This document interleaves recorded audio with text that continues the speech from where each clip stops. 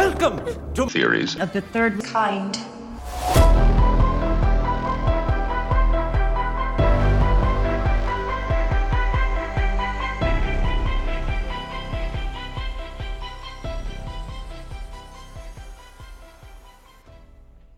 Welcome to Theories of the Third Kind. My name is Aaron, and I am one of your hosts. The other host joining me today is Danielson. Hello there. Jesus. Now, before we start today's episode, I just want to state that no AI programs were used or harmed in the creation of this episode. The research for this show and all of its work was created solely by humans. If you would like to support the show, then there are a few ways that you could do that. One of the ways to do that is through Patreon. Each week, we release a Patreon-exclusive episode that only Patreon supporters can get access to. To sign up, it's only $5 a month, which is only 16 cents a day. Not only do you get an extra episode per week for that $5, but you also get access to our entire back catalog of past Patreon episodes.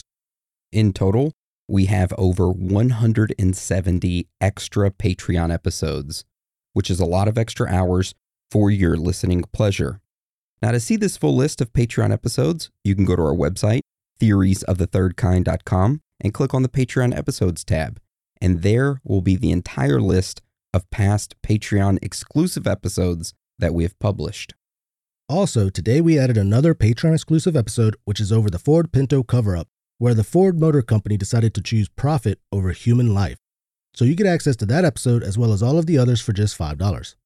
Now, if you can't afford a Patreon membership, but you'd still like to help us out, then feel free to leave us a written review on iTunes or Spotify. That helps us out more than you know. However, don't feel pressure to leave us one. If you don't want to, then that's fine. We just want you guys, girls, aliens, reptilians, Bigfoot, Sasquatches, Chupacabras, ghosts, Illuminati members, underground lizard people, whoever or whatever you are to enjoy the show. And one last thing. Go follow our Instagram and YouTube to stay up to date on all announcements, news, and updates. And that is the end of the announcements. So today's episode is over the Philosopher's Stone. And how this episode will go today is that we'll talk about what is the Philosopher's Stone, and then give you a little bit of back history on alchemy, as well as the search of the Philosopher's Stone, since they kind of go hand in hand. And then we'll go into strange facts and findings, theories, and of course, wrap everything up with our own personal thoughts and theories. So with that being said, let's get into today's episode.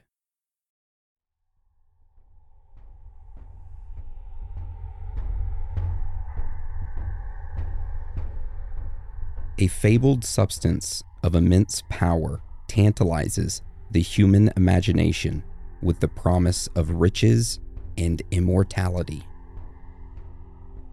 Some call it the elixir of life, a gateway to alchemical marvels, the all-encompassing universal solvent, or the embodiment of philosophical wisdom.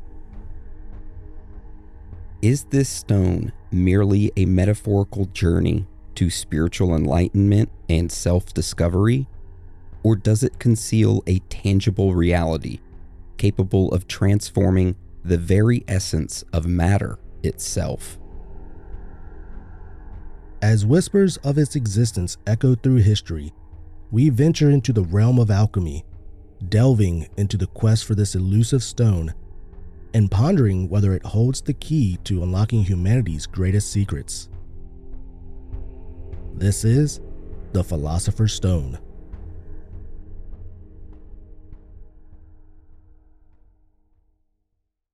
All right, so I have a question to ask you, Dan. Okay. When you hear someone talking about the Philosopher's Stone, what do you automatically think of? Yo, wizard, Harry.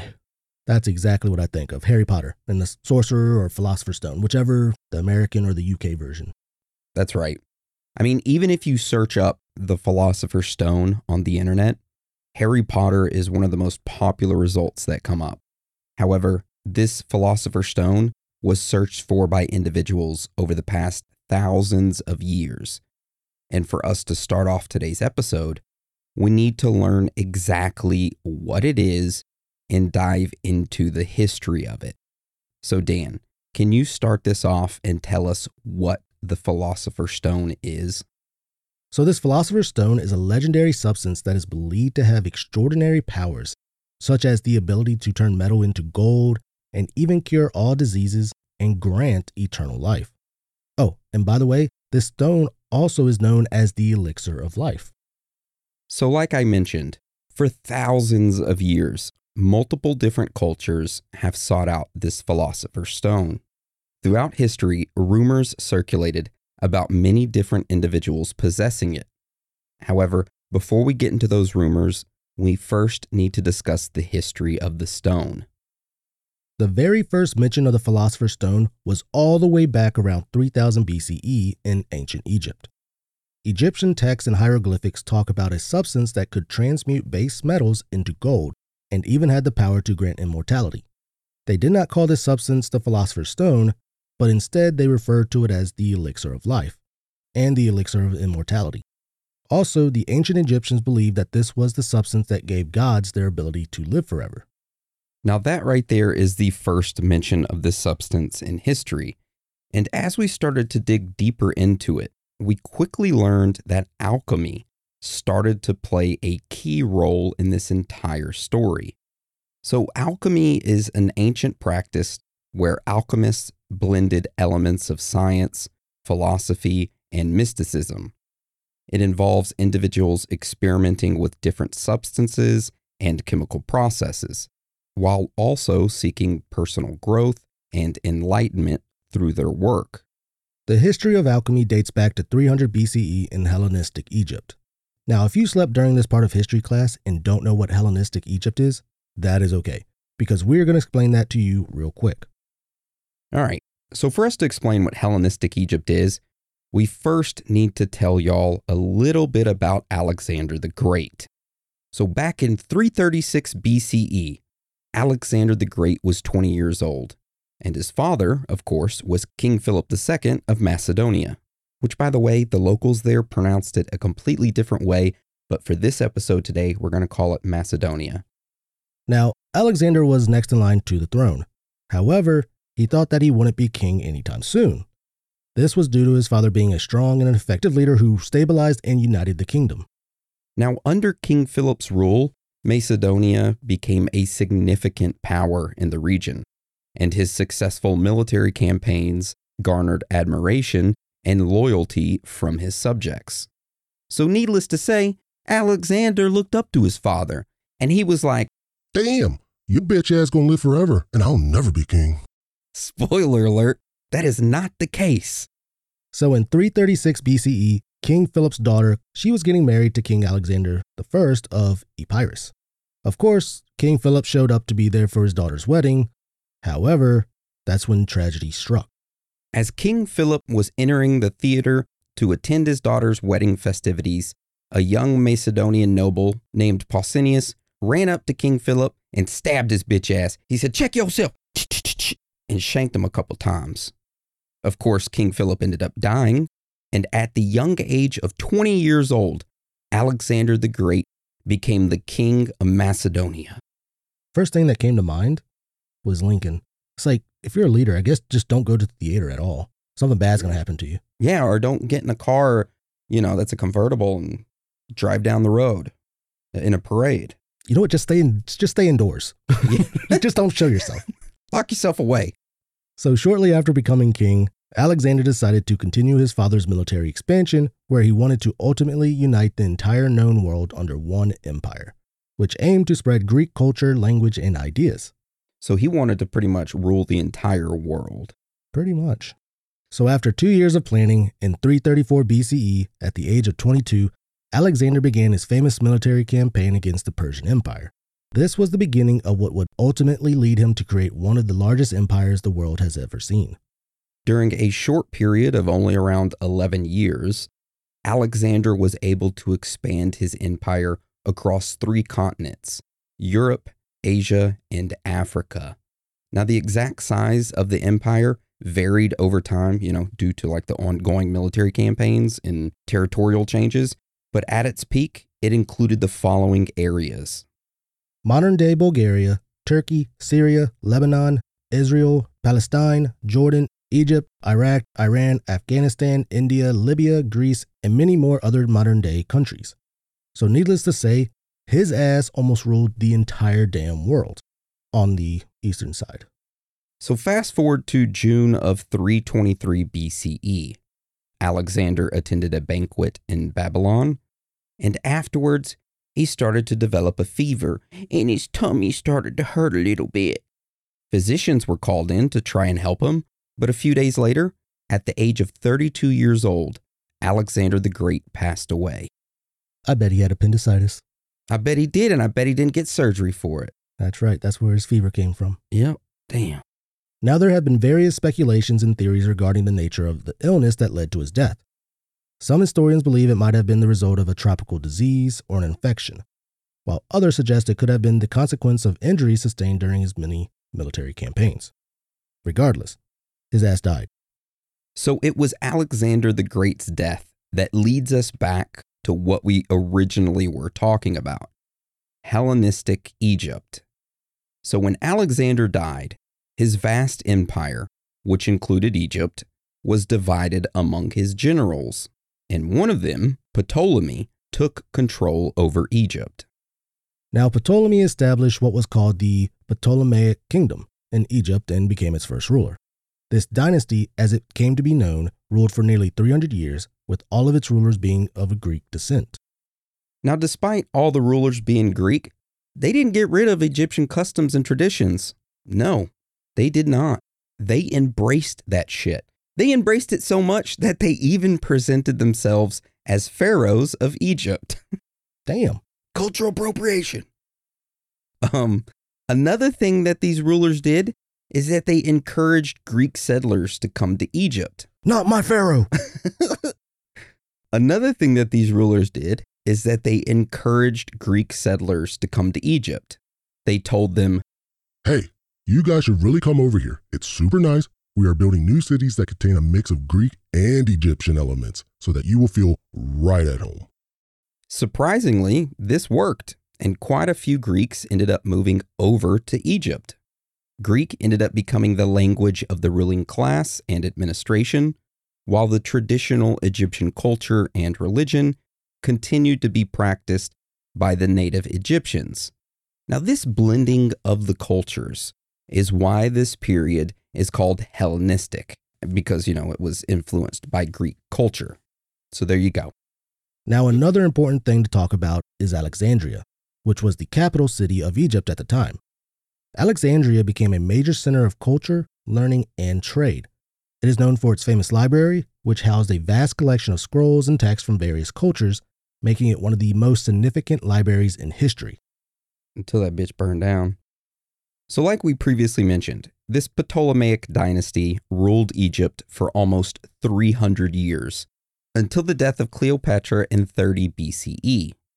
However, those short 300 years played an important role for intellectual and scientific advancements. For an example, scholars in Alexandria made significant contributions to various fields, including mathematics, astronomy, and medicine. Also, it was a time of great cultural exchange and innovation. Due to this, there was a fusion of Greek philosophy, Egyptian technology, and religious mysticism. This ultimately gave rise to alchemy, and these early Greek alchemists sought to discover what they called aqua vitae, aka water of life, and the aqua regia, aka royal water. It was said that these substances could transform and purify materials. Also, at the same time, other non-Greek alchemists began to explore the concept of a substance that could cure all diseases and grant eternal life. So we fast forward to the medieval period, approximately from the 8th century to the 14th century CE. This was known as the Islamic Golden Age. Now, why was it known as that though? Well, Islamic scholars started preserving and translating ancient Greek, Roman, Persian, and other classical texts. This led to significant advancements in various fields and a rich exchange of knowledge and ideas, including the development of alchemy, such as experimental techniques, the classification of substances, and the introduction of new chemical processes. Also, alchemists at the time, Jabir ibn and al-Razi, made significant contributions, even including theories on the transmutation of metals and the concept of the elixir of life. So both Jabir and al-Razi worked on developing this substance that could bring about the perfection of matter. However, they were unsuccessful, supposedly though. So around the 12th and 13th centuries, a lot of these Arabic texts made their way into European libraries. These texts were then translated into Latin, and people started reading them. Eventually, they came across the process of alchemy and the theory that, hey, there's a substance out there that, grants riches and immortality. This, of course, sparked interest in alchemy, and it spread throughout Europe. European alchemists such as Albertus Magnus, Roger Bacon, and Ramon Llull pursued this philosopher's stone with a passion, seeing as it means to achieve spiritual enlightenment and material wealth. Now, like we mentioned, alchemy and rumors of alchemists possessing the ability to create wealth and good health, this was a rumor, and it spread like wildfire. Due to this, some individuals started to think, "Oi, this will be a great time for me to scam someone." And that is exactly what some people did. Individuals started going around and making claims that they possessed the secret of transmutation, that they could turn regular metal into gold.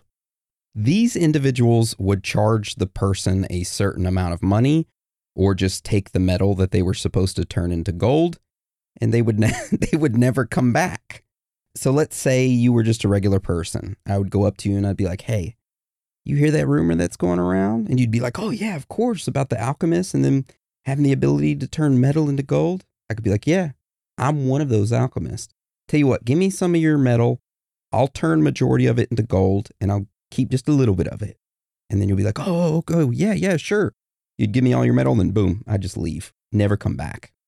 So apparently this scam was rampant, and it was becoming so bad that alchemists started to be associated with fraud. Even in some regions, religious authorities started publicly disapproving of alchemy, stating that it was an attempt to interfere with God's divine plan. This led to the persecution of alchemists and even restrictions placed on the practice of alchemy. Now, I do want to state that the legal status of alchemy varied greatly depending on the historical period and whatever specific location they were in at the time. For an example, alchemy was banned in some places. However, it was enjoyed by royal or aristocratic patronage in others, and even prominent figures like Emperor Rudolph II of the Holy Roman Empire. He was known to support alchemy. So, yeah. A notable example that we have to mention of alchemy being outlawed occurred in 1403 in England. During this time, King Henry IV got word that there were these alchemists out there turning metal into gold and even had the possibility of turning themselves immortal. When he got word of this, he made an announcement. He went in front of everyone and stated, "Is this on? Okay. I heard the rumors. All you bitch-ass alchemists out there creating gold out of nothing, this could destabilize our economy. Due to this, no one else is allowed to practice alchemy up in this bitch. I'm sorry. Hey, that's what I gotta do, okay? Alchemy, banned. You get your head fucking chopped off, okay? All right, I'm done. See you." So that is what King Henry said back in 1403. Well, not exactly, but pretty much that was the message. So like we previously mentioned, the legal status of the practice varied greatly depending on the historical period and location. All right, so let's fast forward to the 14th and 17th centuries. In areas where alchemy was legal, the interest in it grew, which of course caused the rumors of the Philosopher's Stone to become even more popular.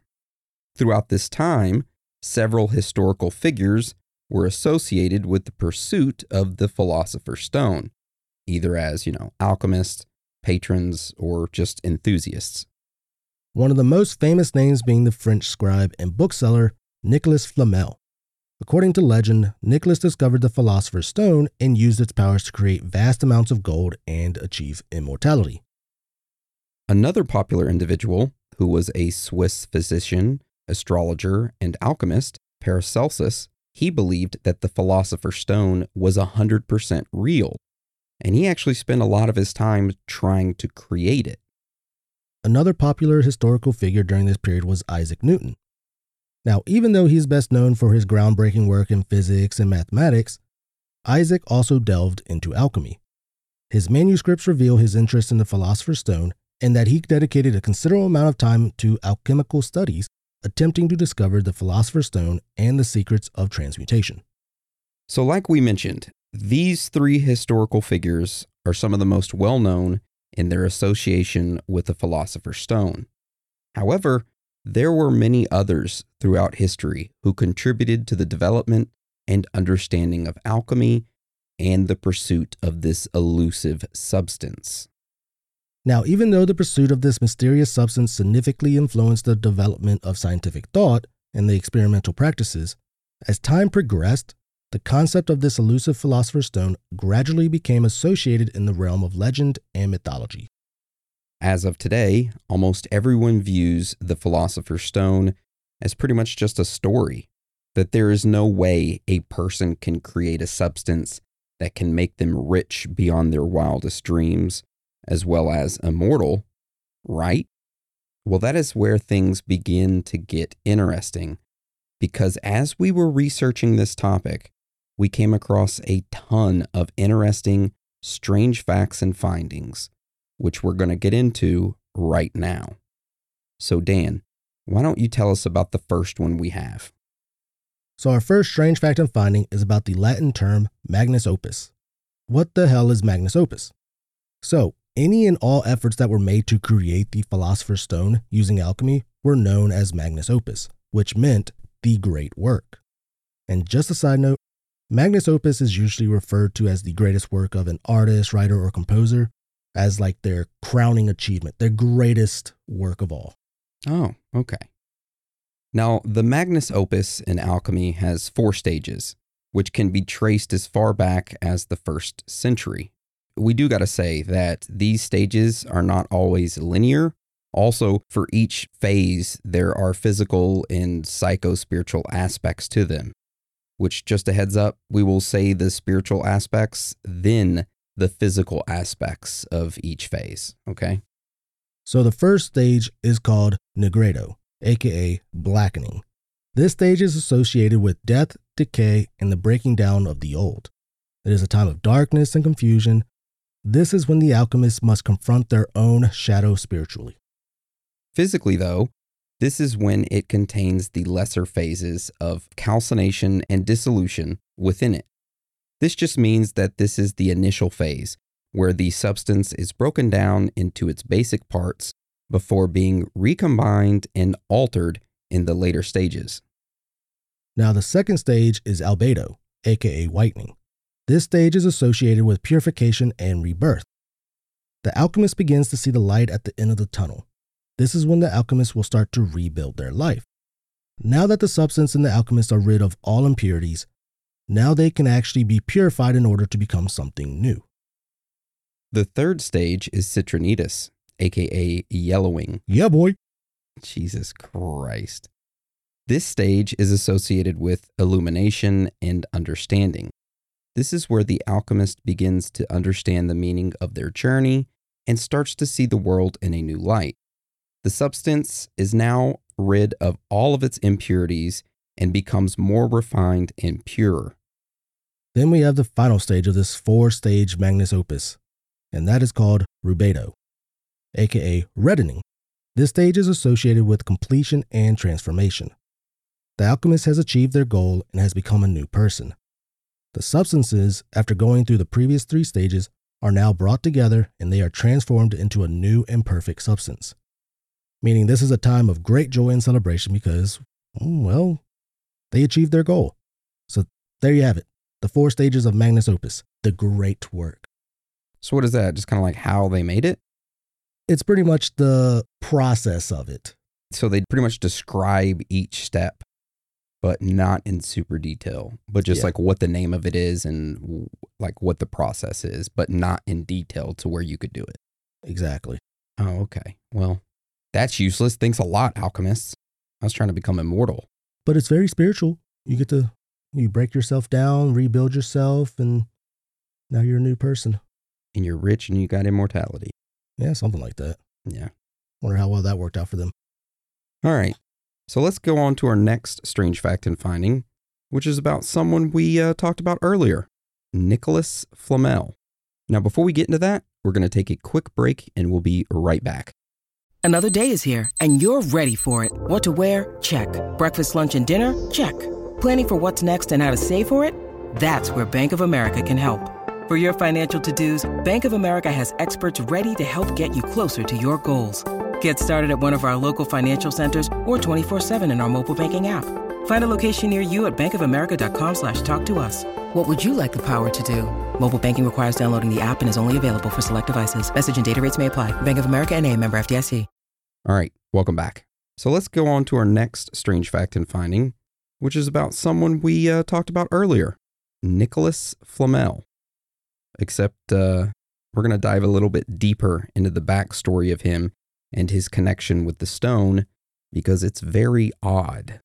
And by the way, I know some of you may be like, oh, Nicholas Flamel, that's on Harry Potter. Yes, he was on Harry Potter, but Nicholas was a real person, okay? Before Harry Potter. So there you go. Just wanted to clear that up. Anyway, Dan, tell us about Nicholas. So Nicholas Flamel was born in France in 1330. He lived and worked in Paris, where he was known for his calligraphy skills and his successful manuscript business. Now, during his lifetime, Nicholas led a quiet and private existence. He was not known for seeking public attention or actively promoting himself as an alchemist, or even his discovery of the Philosopher's Stone. So after Nicholas's death, rumors started to circulate of his alchemical achievements and his discovery of the Philosopher's Stone. The story goes that Nicholas came across a mysterious book called the Book of Abraham the Jew, or Abraham the Mage. This ancient text was said to contain the secret knowledge required to create the Philosopher's Stone. Now, Nicholas was intrigued by the book's cryptic contents and dedicated years of his life to decoding its complex alchemical symbols and formulas. According to legend, he eventually succeeded in creating the Philosopher's Stone with the help of his wife Brunella. The couple then used the stone to produce gold and the elixir of life, which granted them immense wealth and supposedly an extended lifespan. Nicholas Flamel's reputation for philanthropy during his lifetime is well documented, and his wealth allowed him to contribute to various charitable causes. For an example, he funded the construction of several buildings, including hospitals, chapels, and even housing for the poor. One of Nicholas's most notable contributions was the construction of the public housing in Paris, known as the Flamel houses. These buildings were intended to provide affordable housing for the city's poor, and Nicholas specified in his will that the rents should remain low to ensure their continued accessibility. While it is unclear if Nicholas made additional monetary donations after his death, his charitable efforts during his lifetime and the provisions in his will demonstrate his commitment to using his wealth for the betterment of society. The legacy of his charitable contributions has persisted over the centuries. This led to a lot of individuals believing that there is no way he was working as a manuscript seller and was able to have this much money to give away. Due to this, he must have discovered the Philosopher's Stone. Yeah, that's what a lot of people believed. Now, some individuals who don't believe it will counter that and state that Nicholas Flamel earned his wealth primarily through his work as a scribe and manuscript seller during the 14th and 15th centuries. As a skilled scribe, he was able to create and copy texts which were in high demand during that time. Manuscripts were valuable commodities, and Nicholas' expertise in this field allowed him to amass a considerable fortune. Additionally, his marriage to Brunella, a wealthy widow, likely contributed to his financial status. Together, they invested in property and other ventures, further increasing their wealth. So yeah, some individuals state that Nicholas got his wealth from figuring out the Philosopher's Stone, and others state that, hey, it was a combination of his manuscripts being in high demand and him marrying a wealthy widow. Regardless, Nicholas has become a legendary figure in the history of the Philosopher's Stone. However, he did die, so I think he just took the wealth. Yeah, I think so. Yeah. So there you go. That is the strange fact and finding about Nicholas Flamel. So let's get into our next one that we got. All right. So our next strange fact and finding is about the other individual we talked about earlier, Isaac Newton. And just like our previous one, we're going to dive a little deeper into the backstory of him and his connection with the Philosopher's Stone. Isaac Newton was born in England in 1643. He is one of the most famous scientists in history and is primarily known for his achievements in physics and mathematics. However, not many people talk about his deep interest in alchemy. During his lifetime, not many people knew about Isaac being interested in alchemy. However, after he died, manuscripts were discovered revealing that he was secretly involved in alchemy. These alchemy manuscripts reveal that Isaac studied various alchemical texts and authors in search of knowledge about the Philosopher's Stone. He was particularly interested in transmutation, which of course is the process of converting base metals into noble metals like gold. And also he was interested in the elixir of life, which, grants you immortality. While Isaac never explicitly stated his views on the Philosopher's Stone in a public forum, his manuscripts showed that he dedicated significant time and effort to understanding and uncovering its secrets. He copied, analyzed, and commented on various alchemical texts, attempting to decipher the often cryptic language used by alchemists. Isaac also believed that alchemy could provide insights into the natural world that were not accessible through the conventional scientific methods of his time. Despite his extensive research, it is unclear whether he had ever successfully created the Philosopher's Stone or achieved any transmutations. However, his bitch ass is famous, so good for him. So that was Isaac Newton. But now on to our next strange fact of finding, which is about the varying beliefs that surround the Philosopher's Stone. So like we previously discussed, the main belief around this stone is that it was able to turn metal into gold, making you wealthy, as well as turning you immortal. However, there are some other texts that suggest it can do additional things. For an example, there is the universal solvent belief.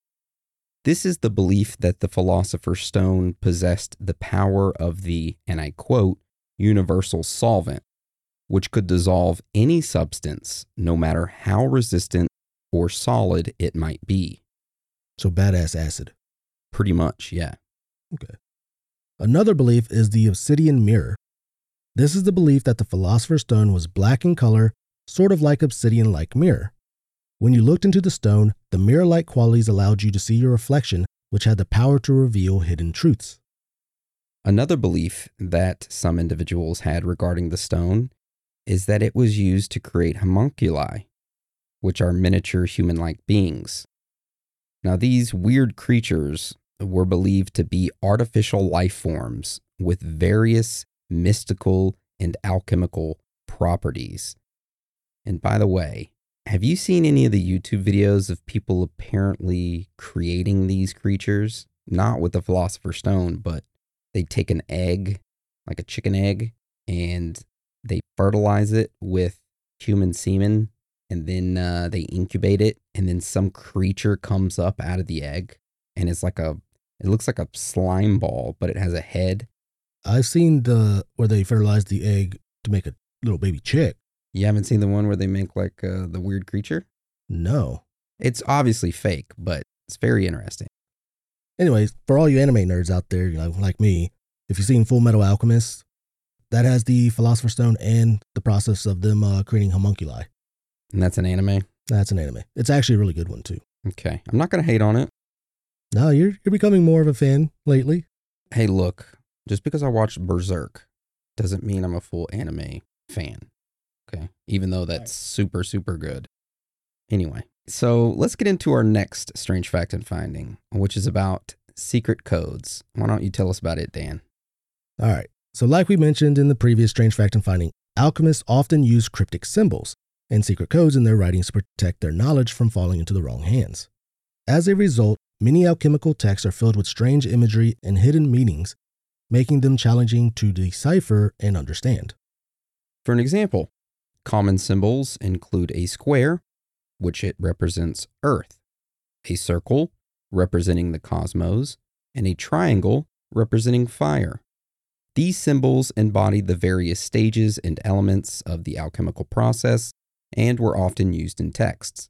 These symbols and codes have only led individuals to speculate even more about the possibility of this substance being real, and hey, people are trying to hide it through these codes. Yeah, but that is just a theory, and before we get into theories section, we still have some more strange fact and findings to go over. Now, before we get into that, we're going to take a quick break, and we'll be right back. All right, welcome back. Which our last strange fact and finding is about the pursuit of the Philosopher's Stone being a popular theme in art and literature throughout history. And our first example is the story of the Holy Grail. So the legend of the Holy Grail is a medieval story that has undergone numerous retellings and adaptations. The main theme is that the Holy Grail is the cup or chalice used by Jesus Christ during the Last Supper and later used to catch his blood at the crucifixion. It is believed to have powerful spiritual properties, and those who find and possess the Grail are said to gain immense wisdom, healing, and sometimes even immortality. In some versions of the legend, the Holy Grail is not merely a cup, but a stone or a jewel with mystical powers. Due to this, a lot of people have proposed that it was the Philosopher's Stone. Another example of this would be the famous artwork titled The Alchemist by Peter Bruegel. In this drawing, there is a figure on the right side that gestures out at the scene in front of him, and it draws the viewer's attention to the foolish behavior that is happening in front of this individual on the right side. This alchemist that is seated in the drawing works in his makeshift lab as he tries to discover the Philosopher's Stone, a material that will turn base metals into gold and silver. He is assisted in his pursuits by fools below him, who is shown squeezing air from like a bellow onto coals to heat it up more. The alchemist's wife sits behind the fool and displays her empty purse, a sign that her husband has squandered all that they had in his quest for the Philosopher's Stone. Now, in the back of the drawing, you can see a window, and through it, we see the, outcome of the alchemist's folly as he and his family are welcomed at the poorhouse. But yeah, we have a photograph of this art piece, and we'll post it up on our website, theoriesofthethirdkind.com, for anyone that wants to take a look at it. Another perfect example are the illustrations from the book titled Atalanta Fugians by Michael Mayer, which showcases the mystical nature of alchemy in the Philosopher's Stone. It shows an individual pointing at a circle on a brick wall. The circle has a triangle on the inside of it with a square on the inside of that and another circle on the inside of that, which contains a male human and a female human on the inside of that. And I know that's kind of hard to understand, but just like the previous image, we'll have this one up on our website, theoriesofthethirdkind.com, for you to take a look at. It is very odd. Really weird looking. Yeah, and there's a guy pointing at certain spots with a stick or a spear of sorts. They look like small miniature lances. That's exactly what they look like. So in regards to literature, we can't forget this last mention of the Philosopher's Stone, which is what really popularized it in modern culture. This, of course, is J.K. Rowling's Harry Potter series, where the stone is pretty much the central object in the first book, Harry Potter and the Philosopher's Stone, or if you purchase the book in the United States, it's called Harry Potter and the Sorcerer's Stone. In this story, the stone is created by Nicholas Flamel, and its powers become pretty much the focus of the book's plot. And yeah, figured, we couldn't leave that out. No, you couldn't leave that out. All right, so that right there was our last strange fact and finding. Now let's get into theories and discuss whether this Philosopher's Stone is real. Is it not real? If so, who has it? Where did it come from? How do you make it? Let's get into that. Dan, why don't you tell us about our first theory? So our first theory is called spiritual symbol. So this theory is that the Philosopher's Stone is not a real stone, but more of a spiritual symbol that alchemists strive for in alchemy. If you take the symbol for the Philosopher's Stone, it has what is known as the squared circle in the middle. This contains the four classical elements: air, fire, water, and earth. These elements are represented as the four corners of the square surrounding the circle, which represents the fifth element that these elements would create. Within creating this fifth element would show the way to reach beyond the physical world and venture into higher realms. So pretty much it's just them trying to venture into higher realms of spiritual. I guess probably getting to a different dimension, fourth dimension. Oh, damn. Maybe, I don't know. That's what it kind of sounds like. When you said air, fire, water, earth, I was like, damn, what are they conjuring up Captain Planet? They forgot heart. Oh, damn. I guess not. That's what they were missing. Close. Yeah. All right. So let's get into our next theory, which suggests that the Philosopher's Stone was a real stone. So based on this belief that the stone, hey, it being real, some speculate that it has been lost through time, or possibly that the stone has been hidden in a secret location, like in the libraries of the Vatican or underneath the Vatican, or that the people who control the world, you know, the elites, they have found this Philosopher's Stone and they've kept it for themselves. Do you think it's just giving them wealth or immortality as well? I mean, you look at some of those Rothschilds and Rockefellers and all that, those damn guys look to be 1,000 years old. This is true. They do look like skin and bones. Yeah. All right. So what's this next theory? So this next theory suggests that the Philosopher's Stone is an actual physical substance or compound that can be created through a series of complex chemical processes. Alchemists believe that mastering these processes would result in the creation of the stone, which could then be used to transmute base metals into gold and produce the elixir of life. So pretty much it was an alchemical substance that they can create, and then when they created it, it would help in the process of turning metals into gold or creating the elixir of life. And if that really did exist, you know, kings and other rulers would immediately seize that substance or the stone or whatever and ban it completely because it destabilizes their economy and it's going to make people immortal. They're like, we don't want that. They take it, they hide it away. It's been hidden for centuries, just like the chronovisor. I don't know. I feel like if an alchemist, say he was working under the king, he actually created this Philosopher's Stone, I don't think he would let the king know that he actually succeeded. He would either start using it for himself and then take over or something like that. Fight the king. King stabs him. He's like, it does nothing. Exactly. Like it would be him, just taking over, a coup d'etat? There's a rumor that the Philosopher's Stone not only makes you immortal, but it makes you young again. What about this? What if King Philip II didn't die? He faked his death, took the Philosopher's Stone and made himself immortal and made himself also young again, and then said he was his son, Alexander, and then did his whole military conquest because he was a super good military advisor and already started taking over certain areas. I mean, that could be it. Yeah. But this next theory that we got is probably one of my favorites, and it's called spiritual transformation theory. So some interpretations of the Philosopher's Stone focus on its symbolic and spiritual aspects. Now, according to this theory, the stone represents a metaphor for inner transformation and spiritual enlightenment. The alchemical processes involved in creating the stone are seen as sort of like allegorical representations of personal growth, purification, and the quest for divine wisdom. So pretty much, in your search for this stone, you find immortality by having yourself grow as a person, and you get the riches, not of wealth, but of knowledge. So it's not really like, say, immortality of your physical being, but of your spiritual self, like your soul. Yes. Your soul becomes immortal. Your growth, the wealth is the knowledge your soul gains to take with you to whatever afterlife, next life. Yep.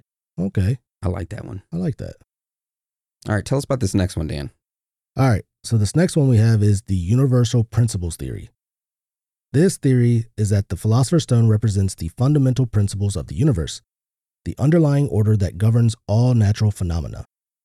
Alchemists who subscribe to this view believe that understanding the nature of the stone would reveal the secrets of creation and provide a deep understanding of the cosmos. Would that mean that it came from space? I don't understand this. I guess. So everything that controls nature and natural phenomena, if you can understand the stone, it would reveal the secrets of creation and the secret of the cosmos. Oh, I guess how like the universe was created, the world was created. If you found this stone, studied it, actually learned about it, it would reveal how everything was created, how the world came to be, I guess. Why the hell would that be put in a stone? And why would it be so small? Like, I don't know. All right, so our next theory is called projection theory. So some alchemical texts suggest that the Philosopher's Stone is not a substance that can be created, but rather a catalyst that facilitates the transmutation of metals. So in this view, the stone is thought to work by projecting its properties onto the base metal, transforming it into a nobler form. So it's not really a substance, it's just like a catalyst that helps the transmutation of metals. If that was the case, it would have already been discovered. Yeah, it would have already been discovered. Probably everyone would be using it. Everybody would have gold everywhere.